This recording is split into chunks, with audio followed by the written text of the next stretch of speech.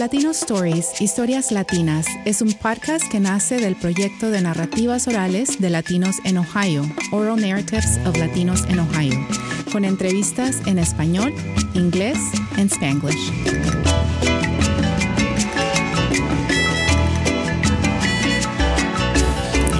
You're listening to episode 1 of Immigration Policies and the Education System.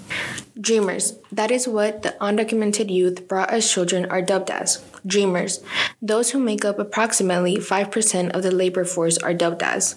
They are dubbed as dreamers because even though they are given the constitutional right to public education and are capable to achieve and excel in fields such as their counterparts who hold citizenship, there are limitations implemented once they start to transition into adulthood, as they lack proper documentation to legally work and/or vote.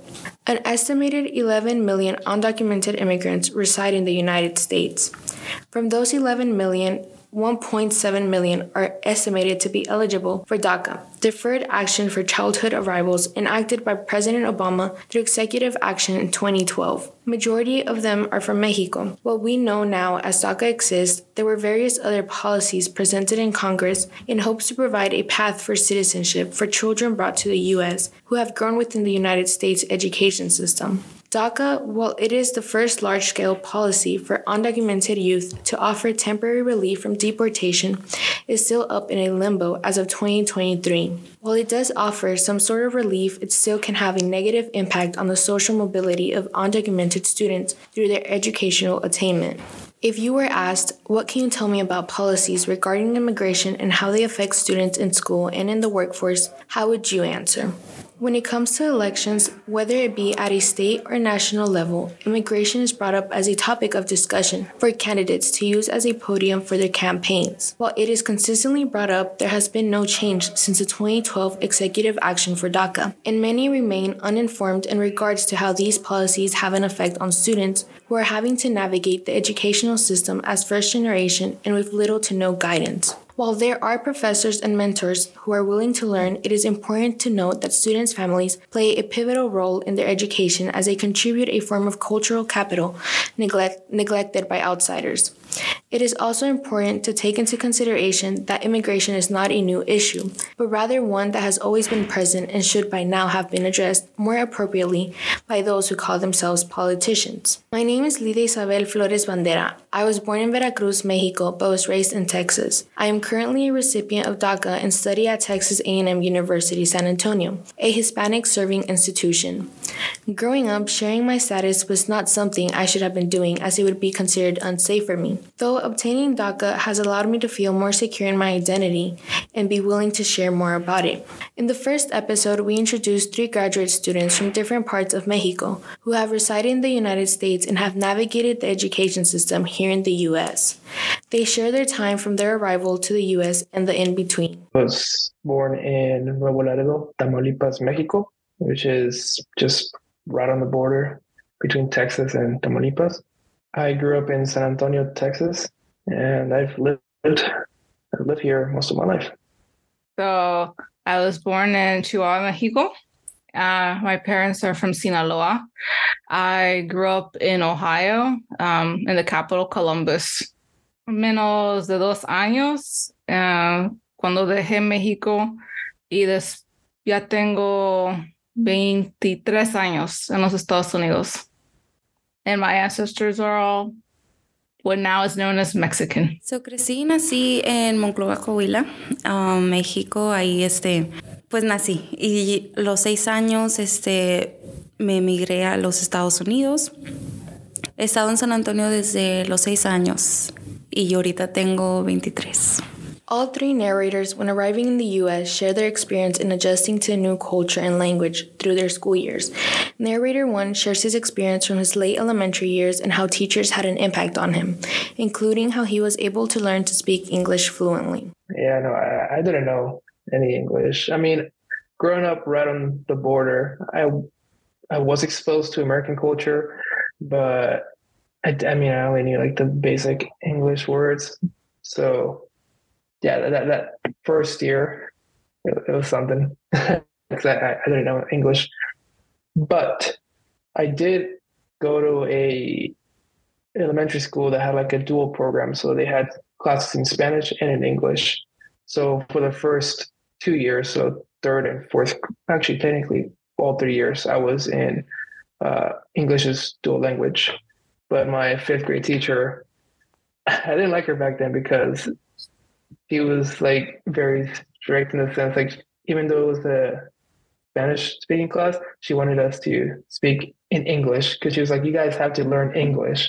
So we were all annoyed with her. I didn't like her because, like, I want to keep speaking Spanish, but ultimately it ended up helping me being forced to speak English. Because I think by the end of sixth grade, I was already out of the program. Narrator 2 shares her experience with learning English and her education before college. Well, I definitely have an advantage there. But of course, a disadvantage that my parents didn't speak English. So when I, as the oldest, start to learn and go to school, I had to experience, like, and still do, like, this understanding of a different world that my parents and my other family members don't live in, or are not invited to because they don't know the language. So yes, there is, like, obviously a head start when you learn from a younger age a language. So yeah, I guess that's the experience I had. It was also, I also, like, I don't know how other states do it, but because my parents didn't speak English, from when I was in kindergarten all the way till fifth grade, I was like in ESL. And yeah, so I was also in like ESL. So even like that, like that separation of like, okay, you need to learn more English. And here is the group of people you're going to learn English with. So ESL, one of the things is, if anybody in the household doesn't speak English, you are required to take a test, whatever grade level you enter, like the educational system. And then you're supposed to learn English in all of the 5 facets, reading, listening, speaking, writing. There's another one I always forget, but you're supposed to like learn all of that. And then every single year you get like a test, something like with an O, I don't remember the name. And you're supposed to, the test is like your comprehension of the language. Oh, so yeah, so your parents don't speak English. And then what Dr. Babel, one of Elena's colleagues, also says that it's like anybody who doesn't speak English, even if the primary language spoken in the household is English, if that another parent knows another language, they're also required to take like a test. And yeah, it's like crazy, really. And almost discrimination if you think about it. So you can test out, or like what I did, this is me. And I should have known I was a badass from then. When I was going from 4th to 5th grade, I told and had the autonomy to tell one of my teachers, who was like an ESL teacher, that I no longer wanted to be in ESL. I was excelling in all of my classes, and I had been for years. And I no longer wanted to be in ESL because I felt that it hindered my educational opportunities and time. Because when you take you out of ESL, you're taking time out of the day. So, quote unquote, I never tested out, but I took self-autonomy and said, nope, I don't want to be in this program. So, and my parents said, we agreed. So they took me out of ESL. Narrator 3 shares her experience upon arriving and having to assimilate into the new culture. I was in 1st grade. We did have ESL, but that I remember the teacher was a little bit harsh with me. I don't know if it was because I was one of the only ones that spoke like fluent Spanish, not English. And I guess she just expected a lot from me. But I did feel that besides having the program of ESL, like it was, I guess, like mandatory for me to learn it like fast, quick. And there was times that I couldn't do my homework and she would just get mad at me, scream at me, but I wouldn't even understand what she was saying because it was in English. Her patience was a little bit off a note, but I mean, I guess it helped me. Así aprendí a la fuerza. Eso sí, también en mi casa, like, no podía yo hablar el inglés, puro español. Creo también por el respeto a mi mamá, a mi familia, por si hablaba mal de ella o algo. Pero ya todo en la casa español, en la escuela inglés, o tratar de hablar el inglés. Pero sí había un programa, me ayudó un poquito. Bueno, me ayudó en sí porque ya ahorita sé el inglés bien. Having to assimilate into a new culture and language is not always something easy and fast to do and takes time. At times, this alongside dealing with one's status can take a toll on one's mental health. No sabía nada de la cultura, nada del idioma. Sí se me hizo un poquito difícil. Sí, batallé, sí lloré un poco en el proceso. Pero al momento de que estuve aquí en San Antonio, ya con tiempo empecé a agarrar la onda del... Yeah, I mean, not to kind of like make light of the situation, but I kind of like when, and like looking back, I kind of went like emo mode. I grew out my hair. I stopped giving a crap. I stopped turning assignments. I was just like, whatever, dude. I don't care anymore. Like I was back then, like Trump had just become president. You know, all that stuff that he said. I was like, what's the point? All that hard work. You know, elementary school, middle school, high school. What's it all for if I can't go to college? It wasn't the best of places, you know, like mentally, because it affects more than just, oh, I'm not going to college, or at least I thought it wasn't. It, you know, affects everything else. You just kind of start feeling apathy towards stuff, just not caring about whatever goes on. But when my counselor pulled me in and told me like, hey, you can still go to college, that was kind of like the moment that, oh, okay, all right, like there's still hope, right? Like, so that's when I got, I guess you could say, back on track, and that's there. The rest is history. Yeah. Each narrator's families contributed to them pursuing their higher education, therefore rejecting the negative comments and myths that Latino or Hispanic parents do not care about their children's education. The following narrators include their descriptions as to how their parents contributed. So they couldn't really like support me in the ways that probably other students had, but they did support, like, at least, like, you know, keep going, you can do it kind of mentality, as far as like doing that. And like for me, it's like despite being undocumented, I come from a very privileged background. My dad went to college, so even though he couldn't like work in the US like for his profession, there was also this understanding that higher education was important, and going to school and being a good student was important. And which was also difficult because my dad was removed from the US when I was younger.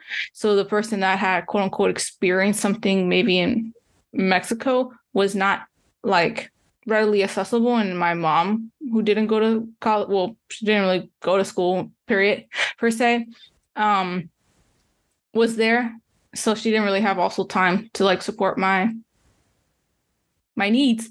But I will say that as an activist, my mom was also very heavily involved in my work. She didn't understand what I was doing, and she didn't understand why we were doing what we were doing, honestly speaking. And she probably still doesn't understand like the work that I still continue to do outside of academia.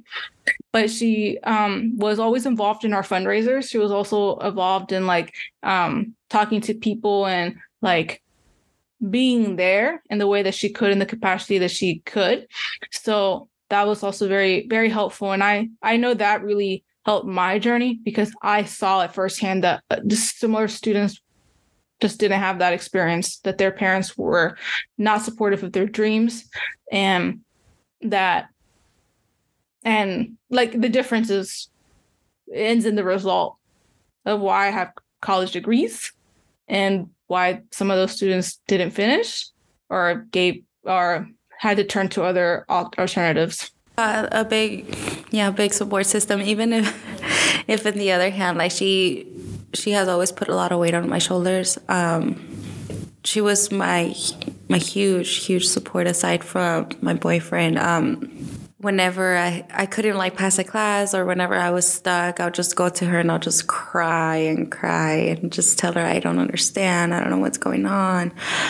The material is too hard. It's heavy. And she has a psychology degree in Mexico, completely different than the United States.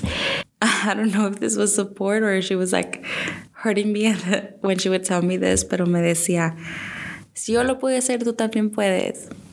Yeah, she would tell me, okay, no pasa nada, like you can do it. Y sí me ayudaba, pero a la misma vez yo pensaba, pues no me entiende. En fin, like sí me ayudó mucho. You know, the comfort of your mom's advice, it was always a warm feeling, you know. She was a major support system throughout my career, through life, just in general. You know, when I crossed the stage, I told her, this is for you. You know, we crossed the border, and it was hard y todo, pero gracias porque vinimos a un país sin tener nada y como quiera me lo hice todo. Y ella para mí siempre ha sido, you know, pues my support system. And aunque a veces, you know, las mamás dicen sus verdades y dicen, you know, lo que duele, y a veces pues no estás esperando que te digan eso. Por eso a veces no nos abrimos por completo. Me acuerdo que siempre que me sentía like overwhelmed, le decía, I need to talk to you, but don't tell me anything. I just need to vent to you. She'll be like, oh my God, okay, talk to me, tell me what happened. Oh yes, definitely. I would have not done any of this without their support. My dad, you know, he did get his degree in Mexico, and he does have a job here.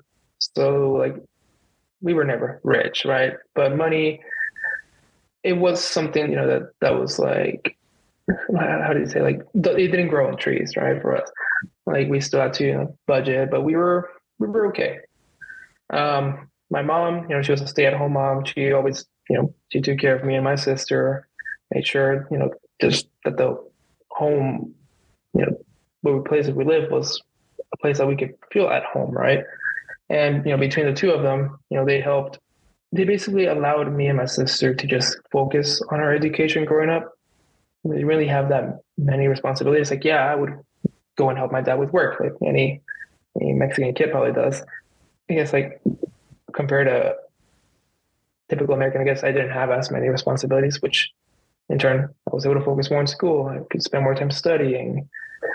Financially, like, I was able to pay my education through scholarships, right? So like that was the thing, like when I was going to college, like I didn't want my parents to pay for stuff because yeah, I know they would have tried their best, but I knew like ultimately they were going to fall short. Like, they don't have that kind of money, and I already knew that they did a lot just to give me that opportunity to go to college. So I didn't want to burden them more, right?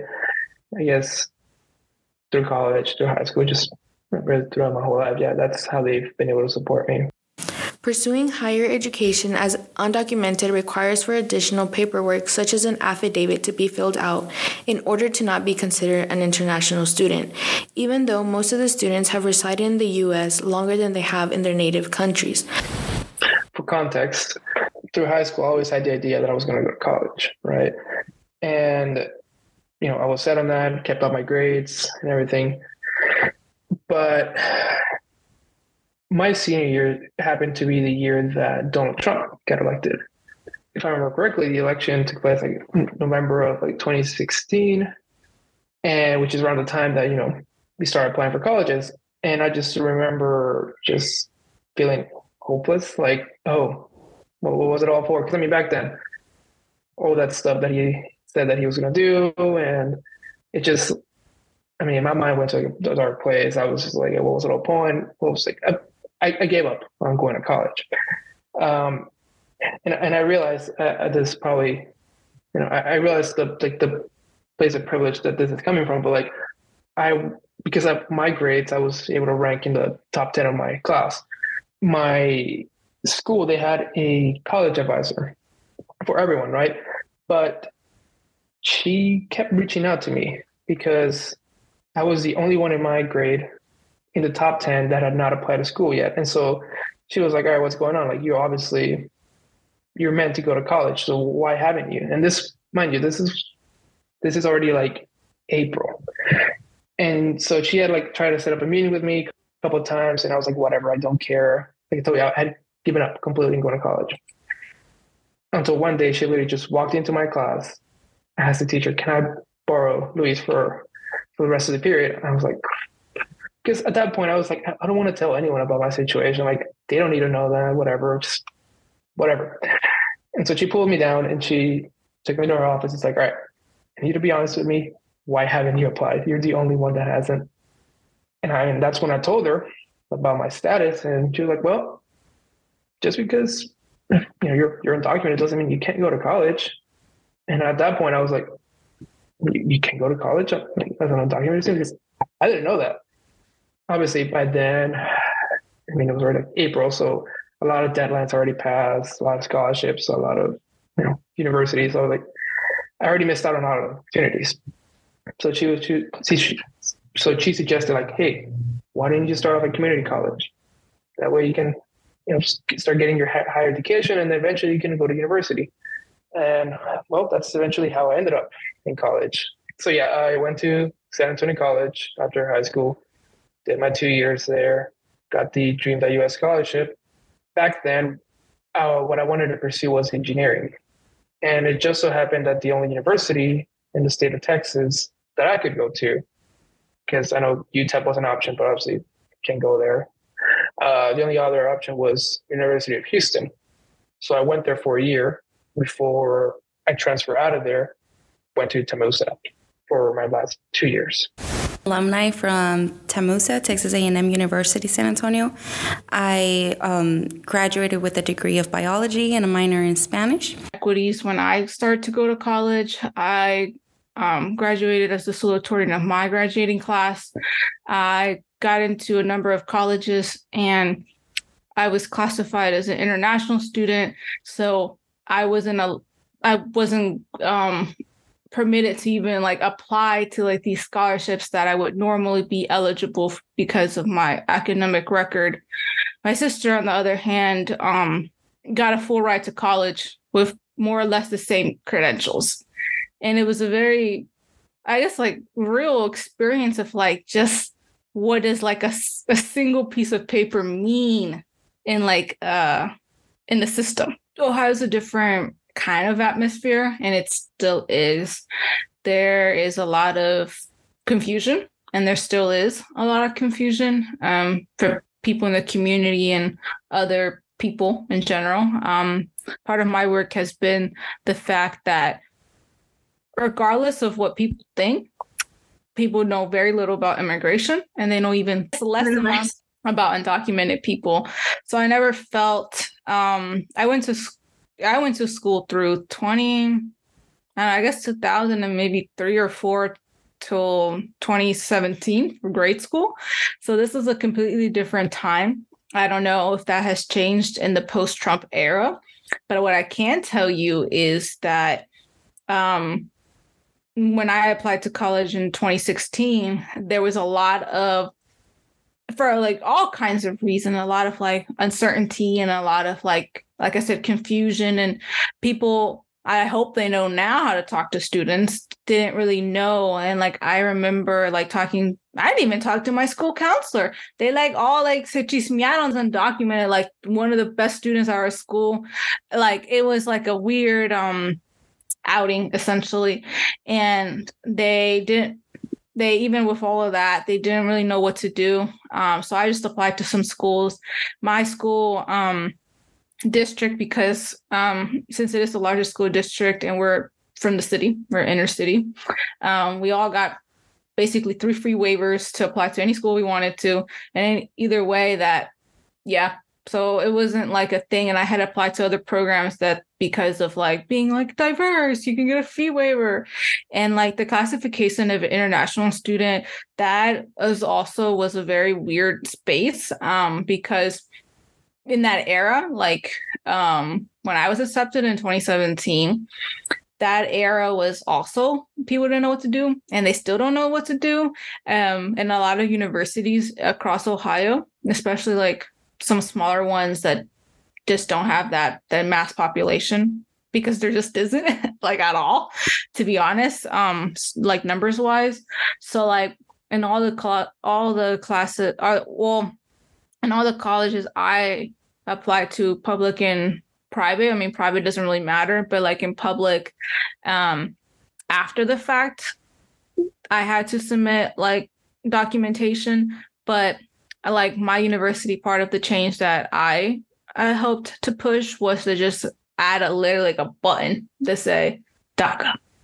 Or I don't know if they added undocumented to that button, but it was added to the application, like the Common App. After college or university, each narrator continued on to obtain careers. By the time I transferred to Tamusa, I wasn't looking into engineering. If there's one thing that I learned at U of H, was that engineering just wasn't it for me. And maybe I'm going to get too technical here, but I just felt like engineering was, you learn a lot of good stuff there, but I just feel like it's stuff that you don't really get to apply like on a day-to-day basis. And then just on top of that, I feel like, and maybe I'm wrong, but getting an engineering job or engineering contracting like undocumented, it's kind of difficult. Like you don't really hear of, I mean, I know engineering contractors, but I was like undocumented people being engineering contractors. But personally, I've never heard of it. Maybe there's some out there. And if that's the case, props to them, because I know that's hard. While I was there, that's when I kind of like started to figure out like what I really wanted to do, and that was work with computers, right? So like my whole thing was, I want to do electrical engineering because I want to work with like building computers, because that's something I had done in the past. That just wasn't my passion. I was more into the software side of it. And so when I left U of H, I was like, all right, what programs does Tamusa have? And did you happen to have the computer information systems degree, which covered the stuff that I wanted to learn. So it worked out perfectly, I guess. I created a space. So like I always tell people ironically that the greatest that President Trump did was to catapult my activism and my advocacy. So because of my connections that I had with working, even like as an 18-year-old and before I had connections working with New Americans in Columbus, they somehow talked with each other. And by the second week of my freshman year, I publicly came out to the university as undocumented and what that meant, as Trump was rescinding DACA in 2017. So after that, like I just got like elevated. One is a student activist, one is an undocumented person. And so I kind of just got like looped in with like the Office of Diversity and Inclusion, like ODI, those people in the Multicultural Center and things of that nature. So it kind of just became easier. And through my connections with some of those administrators and ODI, I was introduced to another student that was from Texas, actually, that was a grad student. Well, actually, they had just finished their grad program in Michigan, so our rival. They came over, and from his ideas and talking, he helped me among other students that were kind of getting together based on previous demands that had existed before I joined the university. So I always say that I built on the work of other people that are never named or just whatnot. So we took what the administration was trying to create by themselves, like loosely, created a student organization and meshed those together to create change and equity. So I found students, they found me, we found each other, and we created a space that just did not formally exist in the university. There was actually, we never got it from like people telling us like negative things, but there was fear from other students that had been doing the work longer. But I don't want to say they died out, but they graduated, so they couldn't tell us what we couldn't do.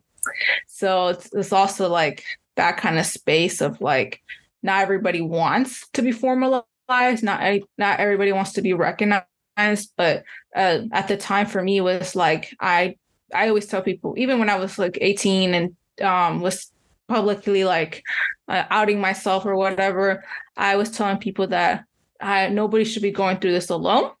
And it's my hope that in me saying something and me standing up for what I believe should be done at this one of the largest universities in the country means that we won't be alone and that there will be change. And there was. In this segment, we heard from a first-person point of view the experiences of students within the education system, each student having different experiences varying in what state and district they attended and how they were able to accomplish their goal.